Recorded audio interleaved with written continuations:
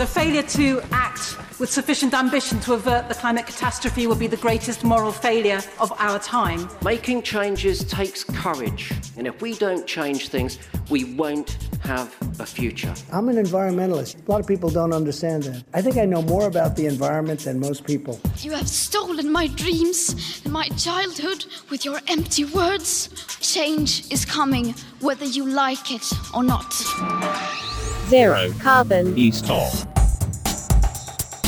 Hello and welcome to Zero Carbonista. I'm Ian Collins, but you don't need to know that. This series of podcasts is essentially about the views, the thoughts, the campaigns and ideas of one man and a plethora of guests along the way. Dale Vince is an entrepreneur who's built his success in the green energy sector. He's the owner of Ecotricity, the world's first green energy company, an area he identified years before this was remotely on the political agenda, let alone dominating world events as it clearly is now. He actually built his first windmill back in 1996. In addition to all of that, for those who don't know and haven't been paying attention, he's also the man behind Forest Green Rovers, the world's first vegan football club, where he sits as chairman.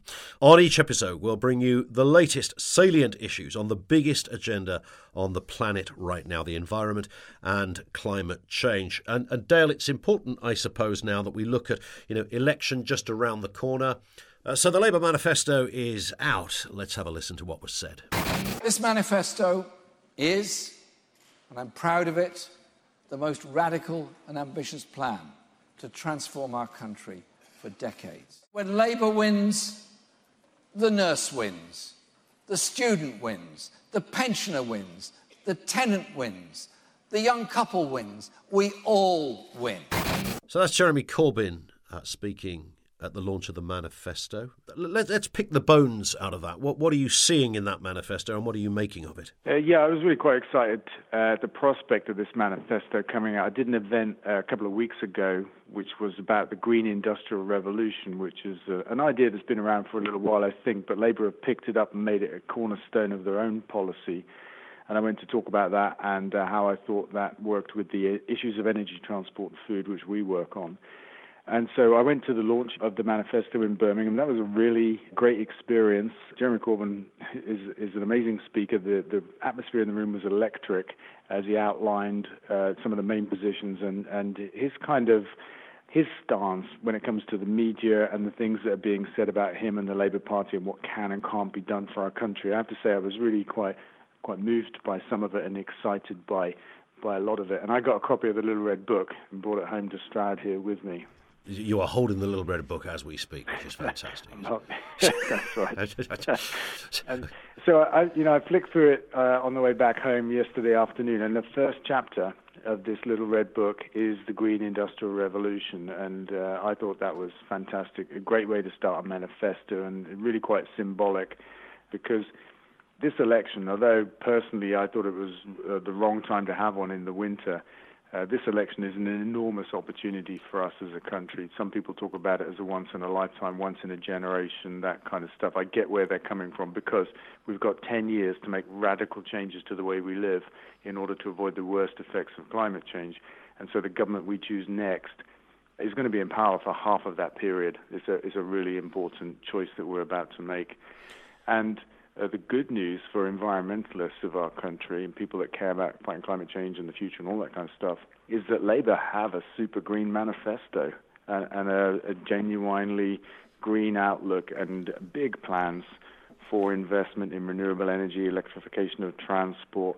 I think they talk of creating 1 million jobs in the green economy, and they're going to twin this up as well with some social and economic justice, which is just fantastic to see. So I think it's a really exciting election and really bold choice that we've got between us. We've had last 9 years or so of a Conservative government that have been quite basically anti-green. They banned onshore wind, shut down the solar industry, put a carbon tax on green energy, and all sorts of kind of retrograde steps, really. We've got a choice of another Conservative government or the choice of a Labour government that have got this incredible green agenda. And I think a very pragmatic approach to Brexit, which is to say, let's negotiate a proper deal with Europe and then let's put it back to the country to vote on so that we know exactly what we're voting on, this deal or stay. That might be a bit of a long, rambling answer. Tell me what you're thinking. No. I'm intrigued, Del. Really intrigued, and we've been in this territory before. But just for those listening who aren't sure, we mentioned the Green Party before and others. Explain why it is that your support doesn't swing behind them and it swings behind Labour. Yeah, essentially, it comes down to our voting system, first past the post. Only two parties can win this election: the Conservatives or Labour. And with 10 years left to save the planet, we've got no time to lose. There is no time to wait for reform of the electoral system, for example. But, the good news is we can get a Green government, the greenest government we've ever had, and maybe there's ever been in the world today. We can get that by voting Labour. So I think it's a perfect answer to the problems that we're facing. And, I've got a lot of friends in the Green Party. I've got a lot of respect for what they're trying to do. But they've got one MP. And there is no way on earth that they can form a government or even have a major influence in the next government, however that's composed. And I honestly think that the Green Party should put the planet before party and should stand down in all Labour Conservative marginals. I do believe that. And I met with our local Green candidate last week, and I told her that. I really think that the only thing she can achieve here, and it is a Labour Conservative marginal in Stroud, the only thing she can achieve is to let the Conservatives win. In terms of the specifics of what they're talking about, I mean, this sort of one-off tax on oil companies, I appreciate it's not your policy, but can you explain as best as you can ascertain, Dale, what the purpose of this is and what it would achieve? And I ask that because there is an argument that says actually some of the big oil petroleum companies, we need to kind of keep on side, because if anyone can be at the head of a transformation, curiously, it's these people. Yeah, I get that. I think that they'll play the role that they see works best for them. So as the transformation picks up pace, they will join it more vigorously. And at the moment, it doesn't make sense to them. Business as usual suits them better. And they're putting a lot of money into arguing against the science of climate change, for example. The tax itself, as I understand it, is something in the region of £11 billion and is going to be used to create some kind of fairness fund and be used to develop renewables and some of this green agenda. It just seems to me that climate change has been caused by the burning of fossil fuels. That's inarguable. The big oil and gas companies have been selling that and profiting quite incredibly, at levels of quite incredible profit from that. And it's right that they should pay, because up until now, pollution hasn't been charged for around the world. And as far as I'm concerned, it's overdue to charge for pollution and to say that you guys have made a lot of money and in the process created climate change. Now we have to fund the fixing of climate change, and you're going to have to contribute your fair share. You're a company that knows how to do green energy. Do you think some of those guys, when they're looking at what they do, the big oil companies, are they looking at other models? Do you think they're persuaded by the irredeemable evidence that is out there? Are they seeing it? Are they getting it? Are there signs they're changing? I think they're in business first and foremost to make money. And at the moment, well over 90% of their investment is in oil and gas. They're dabbling with renewables. They're beginning to dabble with electrification of transport through charging networks and stuff like that. But business as usual is where they make their money, and they will resist the transformation while it makes most sense for them to carry on doing what they do. And we have to not allow that as a nation of people, as a world, in fact. We have to say, look, that's not acceptable. For too long, it's been difficult to deploy cleaner, renewable options because it's been free to pollute. The polluter doesn't pay in the case of the burning of fossil fuels. We all bear the cost as a society. 40,000 people a year in Britain die prematurely because of air pollution caused by the burning of fossil fuels. The NHS spends hundreds of millions on the impacts of that polluted air. The oil and gas companies don't pay for that. We all pay for it as a society. So I think we do need to rebalance the system so that it's no longer free to cause this pollution and cause climate change. And when we do that, we then make it more economic to deploy renewables and cleaner options. After we did the first episode of this, Dale, there was a lot of traction on social media, incredible download figures for that first one, and that seems to be the direction of travel with this. And you speak as a hugely qualified voice in this area. But there was one word that kept coming up, I noticed, in people responding, and that was the word China. And for the very specific reason that it matters, the suggestion is it matters not a jot what we do at this end if countries as big as China aren't doing their bit. We could go carbon neutral tomorrow and it wouldn't touch the sides because of China. And there are other countries, of course, but specifically China being the size that it is. Yeah, it's kind of like the go-to excuse, isn't it, of people that don't want things to change. They want to stay in this comfort zone. They may or may not agree that climate change is man-made, but it's convenient to say, but there's 1 billion people in China. Look at India. I think that would be the biggest population in the world, possibly soon. Yeah. And other examples like that, and say, unless they do something, it's not worth us doing anything. I reject that absolutely. People used to say the same about recycling 20 years ago. Does it make any difference if I don't bother? It does. We all have to bother. And we bear a big responsibility in the Northern Hemisphere or the developed world because we have benefited from the Industrial Revolution and the mass burning of fossil fuels. We've grown our sophisticated modern economies and our comfortable way of life. And it's not good enough for us now to turn around and say we expect other countries to lead the way in the fight against climate change. We have to do that. But by the way, China put us to shame when it comes to the levels and the rates at which they're deploying renewable energy. And the electric buses that have just entered service in Britain are made in China. So I think it's a fallacious argument anyway for that reason as well. So they're not exactly idle in this debate, but catching up is needed to be done, of course. Yeah, I mean, they're far from idle. I just think it's wrong. Levels of deployment of renewable energy in China, are vastly greater than ours. And a lot of windmills are made in China as well as electric buses. I think it's a false argument. It's an excuse for doing nothing, and in any case, it's incorrect because China is busy in this space.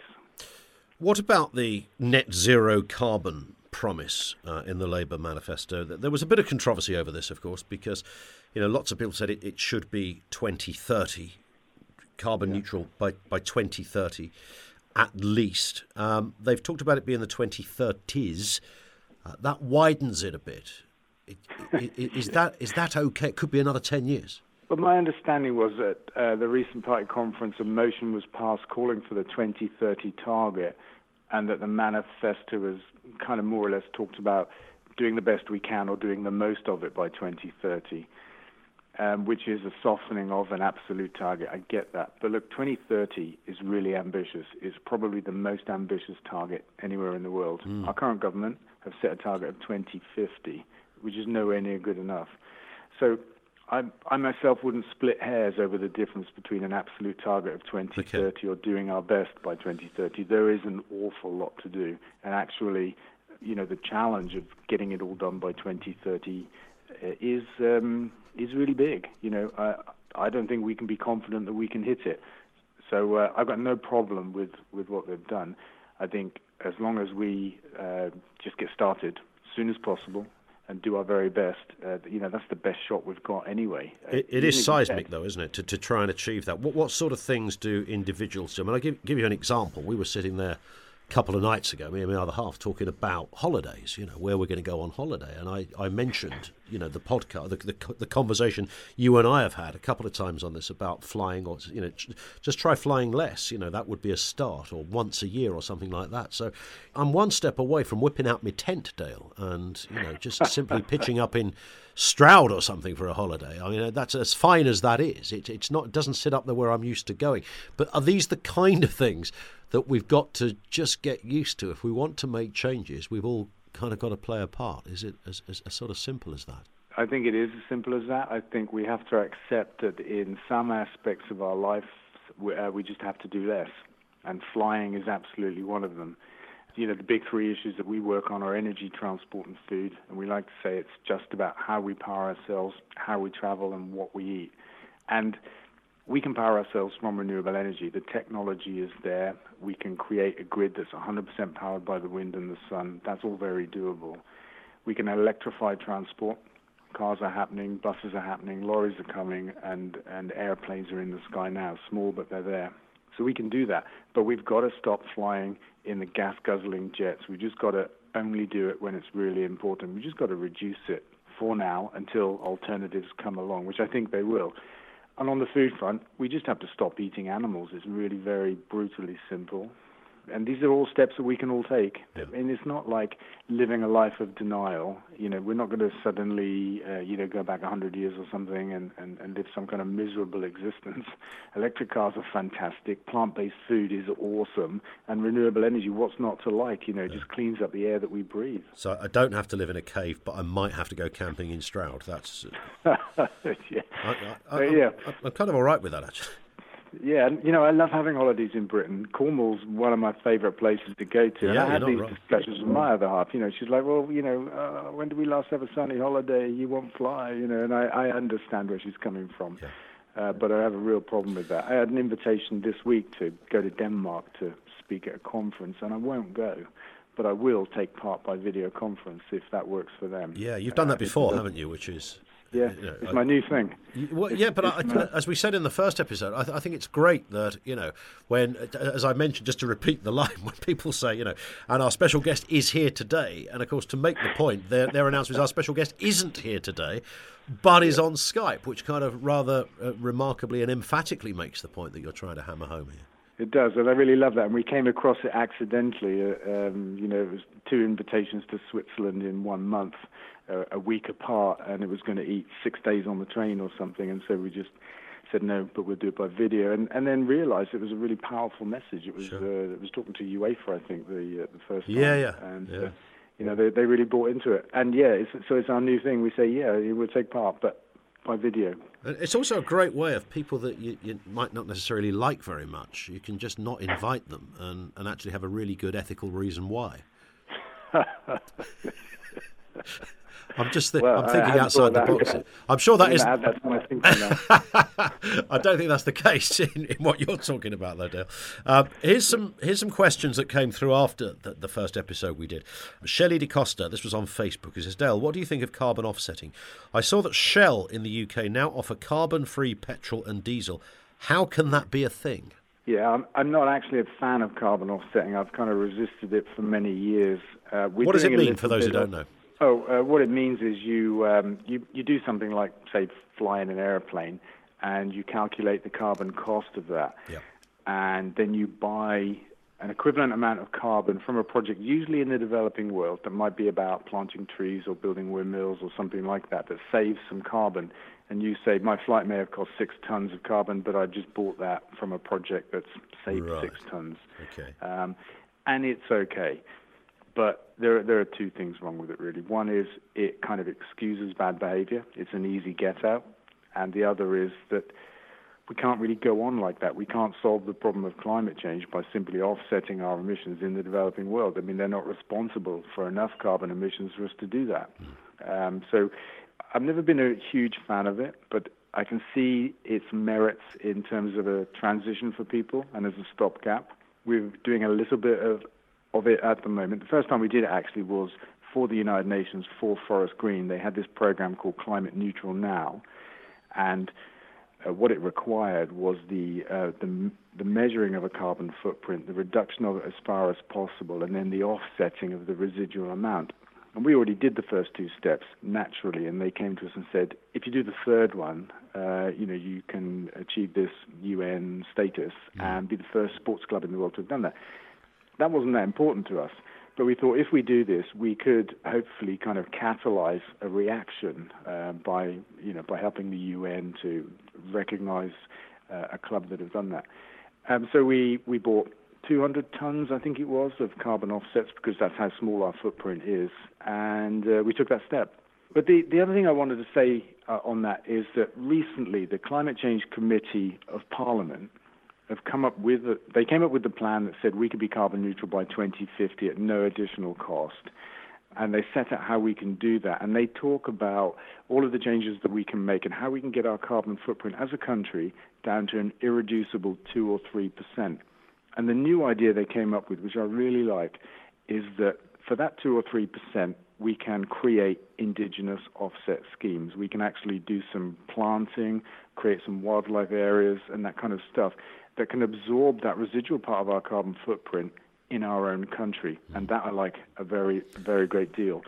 So we're now working on plans ourselves as a company to identify pieces of land that we can bring into this kind of use. We've been doing rewilding schemes for a little while, but we're now going to set out specifically to create indigenous offsets for ourselves and for other companies that want to take this path towards being carbon neutral as soon as possible. But just that idea, and we see it a lot, a member of the royal family travels around the world and they say, well, don't worry, because I then planted a tree and recycled my couscous wrapper. I mean, that doesn't wash any longer. No, I think it's awful, and that's the worst part of carbon offsetting, is that it allows you not to change your behaviour. It's a get out. This from just a final one, Louise Wilson on Facebook. Really enjoyed the first episode. I've subscribed to this. I'd love you to cover how easy it is for novices like me to make changes. I have green energy, but don't know what's next. And I think we'll probably cover this on quite a lot of episodes, actually, Dale. But I think we touched on it. It doesn't take every individual to do everything, but it takes every individual to do something. It's kind of in that ballpark, isn't it? Yeah, and there are lots of things we can do. So if you've got green energy, that's great. I would say also on the energy front, we need to use less. So that requires efficient appliances, LED light bulbs and that kind of stuff. And we need to waste less. That requires a change in behavior. Don't leave lights on in a room. Don't leave things plugged in. That's what you can do in energy. In transport, it's the same kind of principle. Travel less and travel for a purpose. And when you do travel, be as sustainable as possible. If you can walk, if you can cycle, if you can take public transport, do those things. And at the very end of that spectrum, don't fly unless you really have to. Sure. And in food, it's super simple. Stop eating meat and dairy. And that's an enormous change that you can bring. So it's available to all of us to take any and all of these steps. And we'd be failing here, as a final point, not to have a drop of Donald Trump. I almost couldn't say the words then for some reason. A dollop of Donald Trump. A dollop of Donald, as it shall now be known. Let's have a listen. I wish you could go to Greenland, watch these huge chunks of ice just falling into the ocean, raising the sea levels. You don't know whether or not that would have happened with or without man. You don't know. Well, you're scientists at NOAA we have and NASA. Scientists that disagree with that. What about the scientists who say it's worse than ever? You'd have to show me the scientists, because they have a very big political agenda, Leslie. I can't bring them in. Scientists also have a political agenda. I mean, there he is again. He can't kind of stop himself, but I do still wonder, and maybe there's a bit of an optimism in me, misplaced perhaps as it is. But I just look at the United States and I think, clearly they could be doing a lot more, and they need to be doing a lot more. I mean, are we underestimating Donald Trump here? Do you think he's got has he got a plan in his back pocket that before next year, when he tries to get re-elected, he's going to whip it out and say, we're going to go windmill crazy in this country? No, if he's got a plan, it won't be that. I mean, I think his plan is to, do quite the opposite, really, isn't it? It's about coal, oil, gas. He's the polar opposite to that kind of plan. The Democrats have got the new Green Deal. He's got, I don't know what he's got. He's got, let's open up Alaska to drilling for oil and gas companies, that kind of stuff. That's the kind of guy he is. I think his plan is to polemicize the whole debate in his country, to shout down the facts and the truth. You can see that in the impeachment inquiries. It's just incredible what Republican members are saying in regards to that inquiry. The ways they're trying to defend him is totally counterfactual, the stuff that they say. There's a complete denial of simple truth, and we seem to live in a world that is post-truth, and that's coming to here to Britain as well. I think we've been infected by it. If you look what's happening in the election, the Tories in particular just make stuff up, and when they're caught making stuff up, they say, well, no, that's fine, it's not made up, it's quite valid for us to do this. Like a week ago, they made an estimate of what Labour's election manifesto would cost and interviewed about it. I saw them challenged and told that they'd actually just taken a whole bunch of commitments from the last several years, added them all together, and then doubled it to reach their number. And they were shameless about that. They said, well, we think that's fair.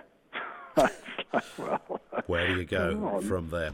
On that point, Dale, we will speak on the next episode. That's it for this episode. Don't forget, of course, to subscribe for free from your podcast provider so that you get each new episode automatically. Leave a review too. Really important bit this. Make sure you follow Dale on social media, twitter.com/Dale Vince, or, of course, facebook.com/Dale Vince. We'll see you on the next episode. Zero Carbon East of